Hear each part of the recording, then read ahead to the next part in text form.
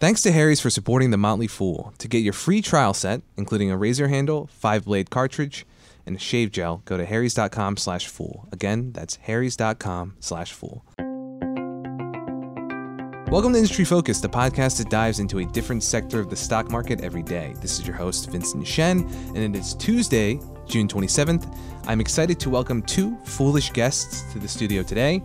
First, we have Fool.com editor and analyst Sarah Priestley, and we're also joined by one of our summer interns, Addie Lallier. Thanks for being here, guys. No problem. Thank you very much for having us. Yeah, thank you for having me. So, Sarah, you have been on a bit of a podcast hiatus. Do you remember when the last time you were on the show? I don't even remember now. It's been that long. Back by popular demand. It's been that long. And you are back by popular demand from me, at the very least.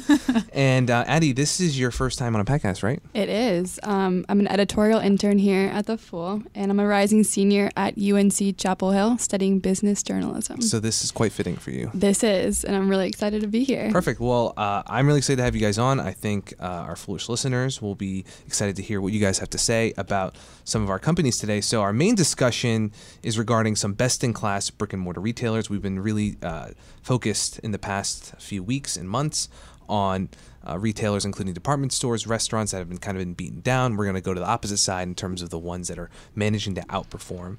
But before we do that, I wanted to offer a quick update on the IPO world. As it turns out, this is expected to be one of the busiest weeks in some time for new listings, with almost 10 offerings pricing this week. One of those includes Blue Apron, the meal kit delivery company that helped to jumpstart an entire industry just 5 years ago. Asit Sharma and I dove into the financials and outlook for Blue Apron on the June 6th episode of Industry Focus. And since then, the company has set a pricing range of $15 to $17 per share. During our previous discussion, I was off on the timeline for this deal. Blue Apron actually filed its draft registration statement confidentially. That's a popular option for qualifying companies that basically allows them to keep their financial and operating results private for as long as possible. So rather than waiting a few months for Blue Apron stock to hit the market, potential investors can pick up shares this week. And the company is currently on its roadshow, with the deal expected to price tomorrow, June 28th, at the midpoint of the range, or $16 per share. The IPO itself will be a $480 million deal, and Blue Apron will boast a valuation of $3 billion. Asit and I will be sure to provide updates on the company in the coming months. So now on to our main topic for today, what I hope to be a more positive and uplifting outlook after covering, like I said, a lot of those beaten down department stores, those restaurants and other retailers. These are the companies that kind of defying retail headwinds and putting up strong results and returns for our investors. First, we have the TJX companies, the apparel and home goods retailer. While other department stores lay off employees, reduce their store footprints, and try to squeeze the value out of their real estate, TJX is putting up incredible results, really, in returns for the shareholders. Sarah, Addie, for any fools who are not quite familiar with TJX and the various chains included in its store portfolio, can you give us a quick overview of the company, its scale, and so on? Yeah, so TJX owns TJ Maxx and Marshalls, Home Goods, Sierra Trading Post, and Winners in Canada. And they also own HomeSense, which is in Europe. So they have a lot of different brands. They're kind of a global company. Mm-hmm. As you said, they sell apparel. They also sell footwear, home goods, and stationery, makeup. They cover a huge spectrum. So a lot of things you'd expect to find in a department store, you'd probably find there. But they sell about 20 to 60% cheaper than what you'd find elsewhere. So they have about 3,800 stores. And for the purpose, what makes them great for the purpose of this discussion is that last year they sold 33.2 billion in sales, and e-commerce was 1% of that. So in all the discussion about how e-commerce is kind of dominating and killing, the retail apocalypse, causing the retail apocalypse, TJ Maxx is really bucking the trend. Yep, this is as close as you can really get to a pure play brick and mortar operation, and they have been really killing it in terms of the results. Their share returns also quite strong. I personally really enjoyed following this company when I was younger. My grandmother actually loved shopping at TJ Maxx and Home Goods, and I remember going with her all the time. So she would just really patiently kind of browse through each rack, looking for just the right items, and we'd end up spending over an hour there during the afternoon before we made our way through the whole store. And investors will often hear management and analysts talk about this appeal of their stores, kind of like a treasure hunt. And they have these popular brands, they have low prices, and a product selection that's constantly changing based on their buying habits and their vendors, what their vendors are essentially offering. And that's obviously helped the company to deliver some strong results. And I'd like to dive more into exactly the mechanics of how TJX is outperforming and how it's able to deliver this experience and value for customers. Well, I think the biggest thing for them is their inventory and supply chain management, which you touched on. So I think the real selling point is the fact that you can go into a TJ Maxx and you could spend a couple of hours there browsing, because it's never going to be the same inventory that you've already seen before. So that what allows them to do that is this inventory and supply chain system, which is unparalleled. They custom built their own supply chain system. That means that they can go to their vendors, they can buy smaller quantities than they would normally. They can buy different sizes, maybe don't take a lot of the perks that other retailers would in terms of like the promotion expectation, returns expectation. So they have a lot of freedom to do this. And what that means is that they end up with a huge choice, huge selection. And then this is the crux of it. They can distribute that well globally, and they have the knowledge of the individual stores to make it local, to make it suitable for that local area. And they talk a lot about having no walls. So their stores have no walls. They can make the content exactly what they expect people want to buy in that locality. And it's really hard to kind of explain how unique that is and how difficult that is to replicate. Supply chain systems are notoriously very cumbersome and hard to operate. The fact that they manage 18,000 vendors worldwide on this system and manage to deliver kind of the granularity that they do for the individual stores is incredible. I think some of that is through the fact that they have 1,000 buyers worldwide. So that kind of number of buyers plus the relationships that they're establishing is a huge plus. So really they have this army essentially of buyers out there ready to kind of connect with whatever vendor it may be. The 18,000 I think is really impressive in that it shows how much less they might rely than some of their competitors, I think, on certain key brands, because ultimately what customers go when they look for it is something new, that treasure hunt. They don't need to always necessarily have the same amount of some major brand. I think in terms of what shoppers see when they enter a Marshalls or a TJ Maxx, and you mentioned the no walls and how the floor plan is very flexible. That's also kind of similar to the fact that in terms of the way they stock their stores, their buying habits, the fact that some of the things that they buy, they will put on the floor that very same season, if not the next season, whereas traditional department stores will often make their purchases months in advance. And what that basically allows the company to do is really stay on top of popular trends, kind of see what's selling well, and that information kind of flows back, I think, to the vendors as well as valuable data and feedback. This product selection and the discounts that the store offers is powering the strong foot traffic and keeping customers coming back.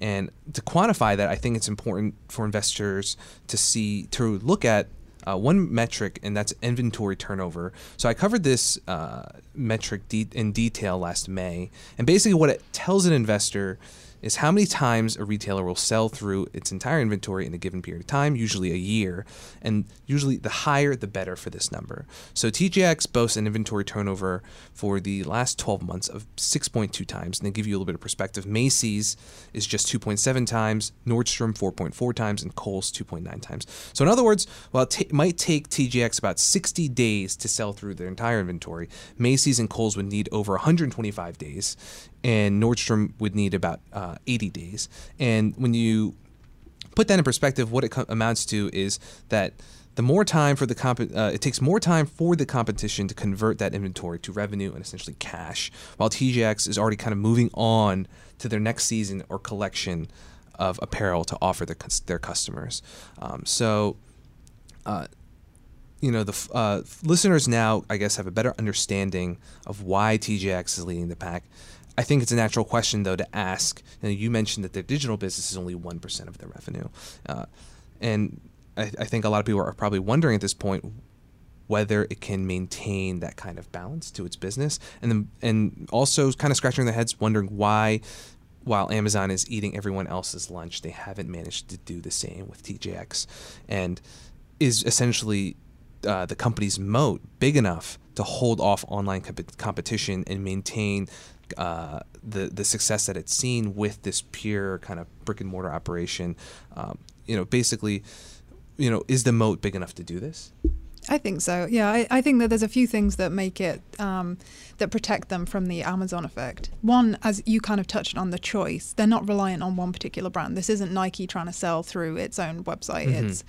They have Nike and they have Under Armour and they have every sports retailer, every sports apparel company you could want, and that's the benefit because they can move with the trends, as you say, as you were describing. Sorry, I think the other thing is the fact that the average ticket size for TJ Maxx, for TJX generally is so small. It doesn't necessarily make sense for people to make those purchases online.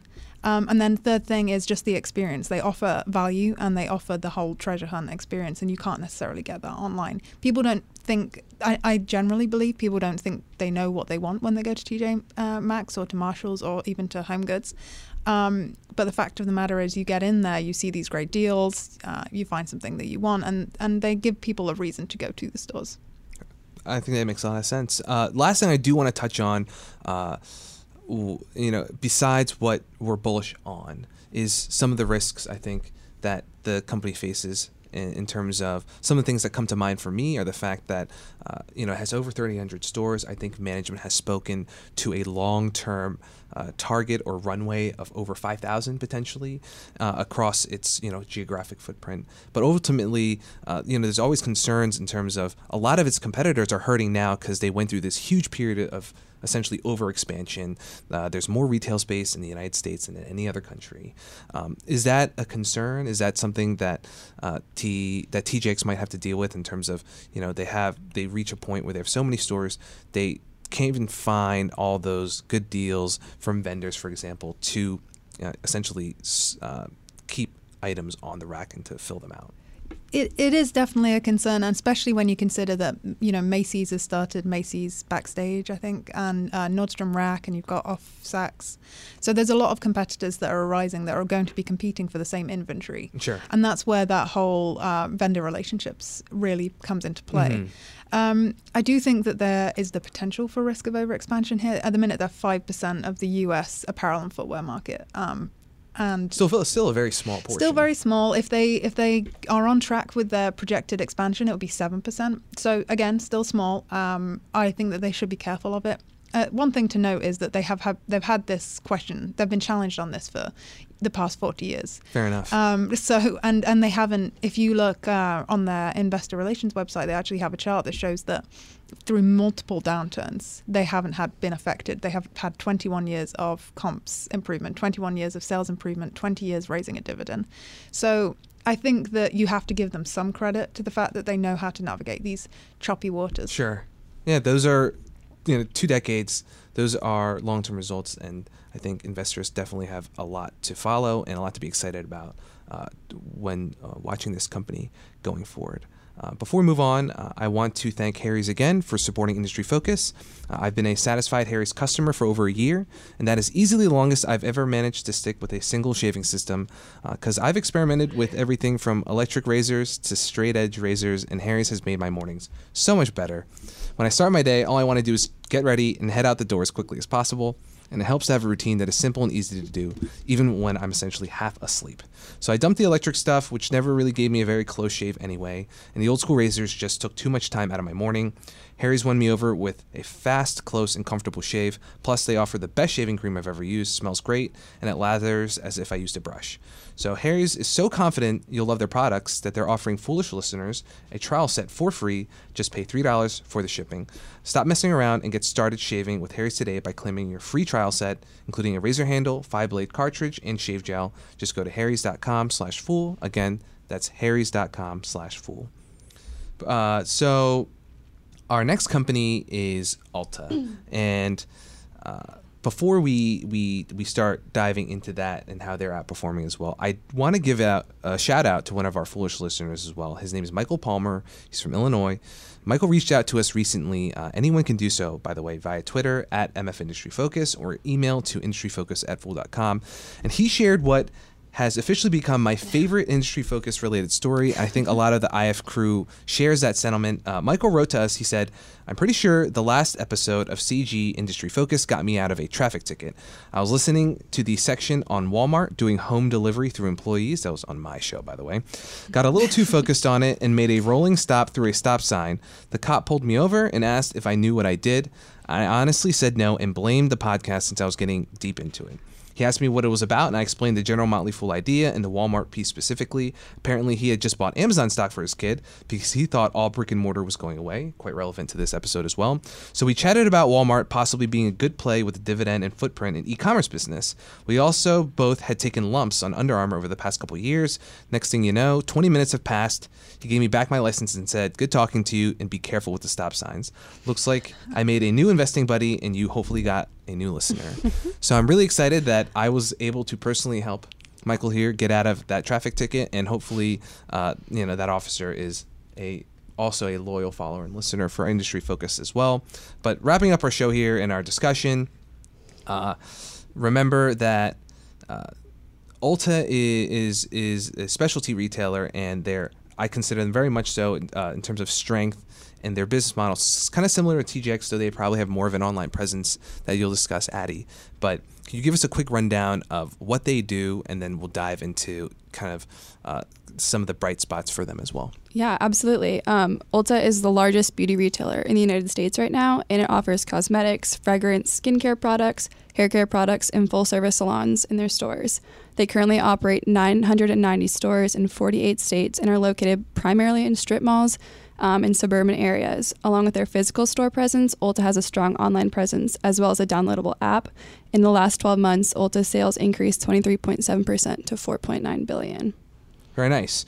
So our interns actually have been pitching stocks on a weekly basis as an ongoing project. And Ulta was a company that you actually covered last week, Addie. Yes. So I'll let you take the reins here in terms of what do you think are some of the main things that, for TJX, it was kind of the evolving inventory that they offer, the discounts, that value, and the feelings that I think shoppers get when they go into one of those stores. What is it that Ulta offers to its customers that has allowed them to really outperform as well? Right. I think there are two main things that really drive Ulta ahead of everyone else. One is their physical stores and how it feels to go into that store, and the layout and how it's open, and the staff is friendly, and there's so much selection, and there's the salons, and there's a placement of the services such as the brow bar, and that's at the front of the store. I think when you really go in there, everything is so easy to navigate, and whether you're looking for one thing, you end up finding other things. Sure. It's just really the layout of the store, and I think that other stores don't really have that as strong as Ulta does. Mm-hmm. And then another huge thing is the loyalty rewards program. It's called the Ultimate Rewards Program, and it's pretty much $1, a point for $1. Every dollar you spend, you get a point. And the more points you get a monetary reward. So the next time you buy something, you get X amount of dollars off, the more you accumulate. And I really think that drives people and is an incentive to buy more. And they're super guest-centric, their business model, whether it's the loyalty system and there's coupons in the advertisements. I think overall they really focus on the customer relationship and wanting them to come into the stores and rewarding them for doing so. Sure, and it's not just the feeling in terms of how the layout, and while that is all very conducive to that positive shopping experience, these benefits of their layout, of offering some services in addition to the products, and also the loyalty program, they have a quantified effect on the business. From what I've seen, some of the loyalty program members, similar to other programs that we've seen in terms of companies like Starbucks, for example, they tend to be much better customers. How does that end up kind of panning out for the company? Yeah, absolutely. So sales from loyalty members actually accounted for about 90% of the revenue, which is huge. Mm-hmm. Yeah, and so that speaks for itself that this program is working, mm-hmm. and customers are really appreciative of the rewards that they're getting. Sure. So another big part of Ulta is their salon service, which is huge, and not other beauty retailers really have that. So it really differentiates them. And actually, salon guests spend almost 3 times as more than non-salon guests and shop 2 times more than non-salon guests. So that's Wow. yeah, that's a huge metric in terms of what they're doing for their customers and how much they're spending.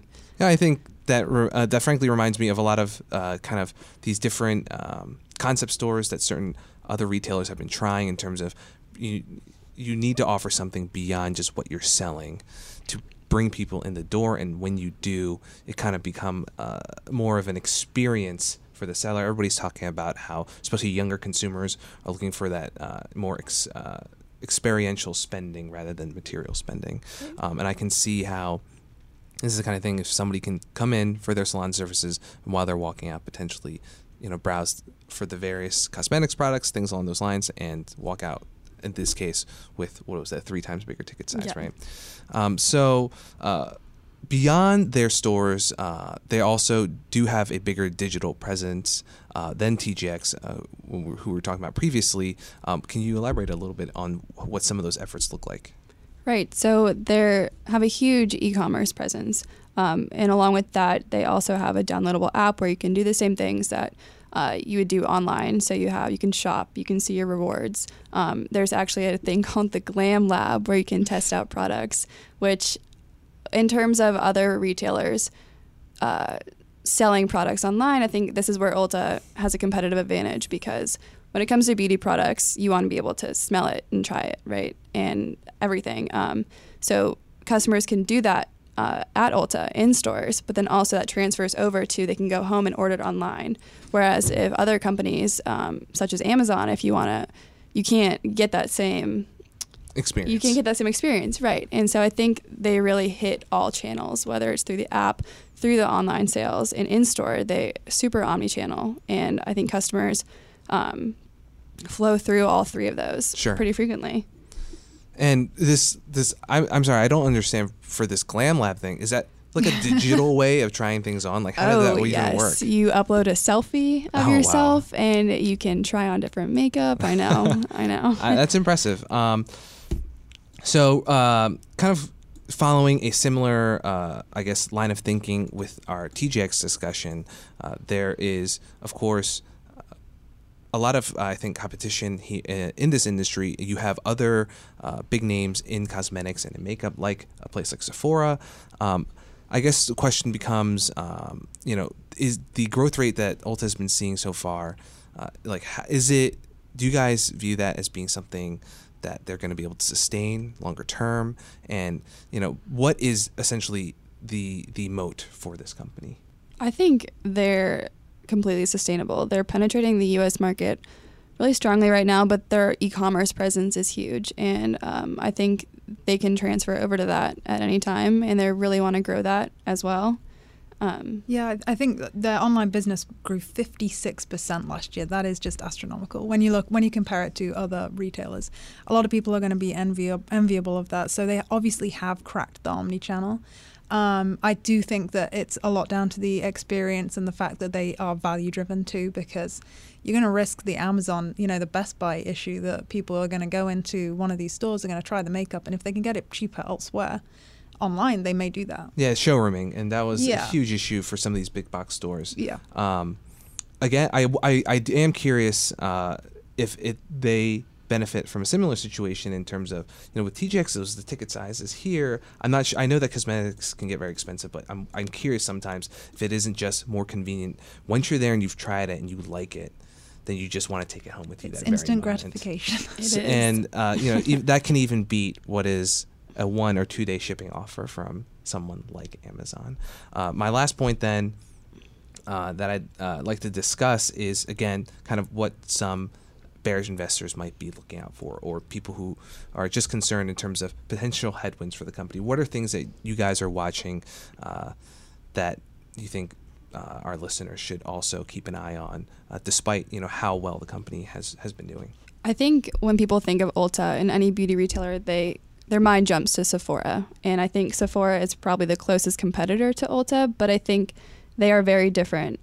Sephora is chic and sleek, but I think the overall business model is a lot different. And Sephora is located in malls in large cities, while Ulta is more spread out and vibrant and located in more suburban areas, strip malls. Sure. And so they're targeting some different people there. But one of the biggest differences, I think, between the two, and touching back to the loyalty program, is this different reward system that they have going on, and how much Ulta focuses on its guests or its customers a little more so than Sephora. And I think that's the one thing that's really putting them in front of them. And to kind of go into some details on that, Ulta does the monetary reward program where it's a point for $1 Sure. and so on. And Sephora is more samples. You get samples, or it's free shipping on orders X amount or more. And so I think it's really the monetary side of it, or samples. And I just really think that Ulta is one step ahead of Sephora by offering this huge variety of coupons and exclusive offerings in the point system.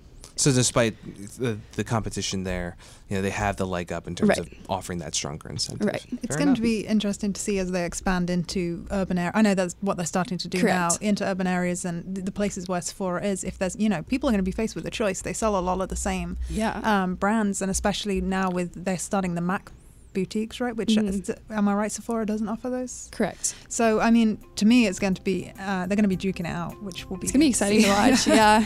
All right, so running out of time here. Any last thoughts from you guys? All right, well, thank you very much for being on the show today.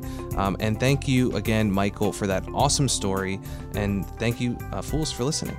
People in the program may own companies discussed in the show, and the Motley Fool may have formal recommendations for or against any stocks mentioned. So don't buy or sell anything based only on what you hear during the program. Fool on.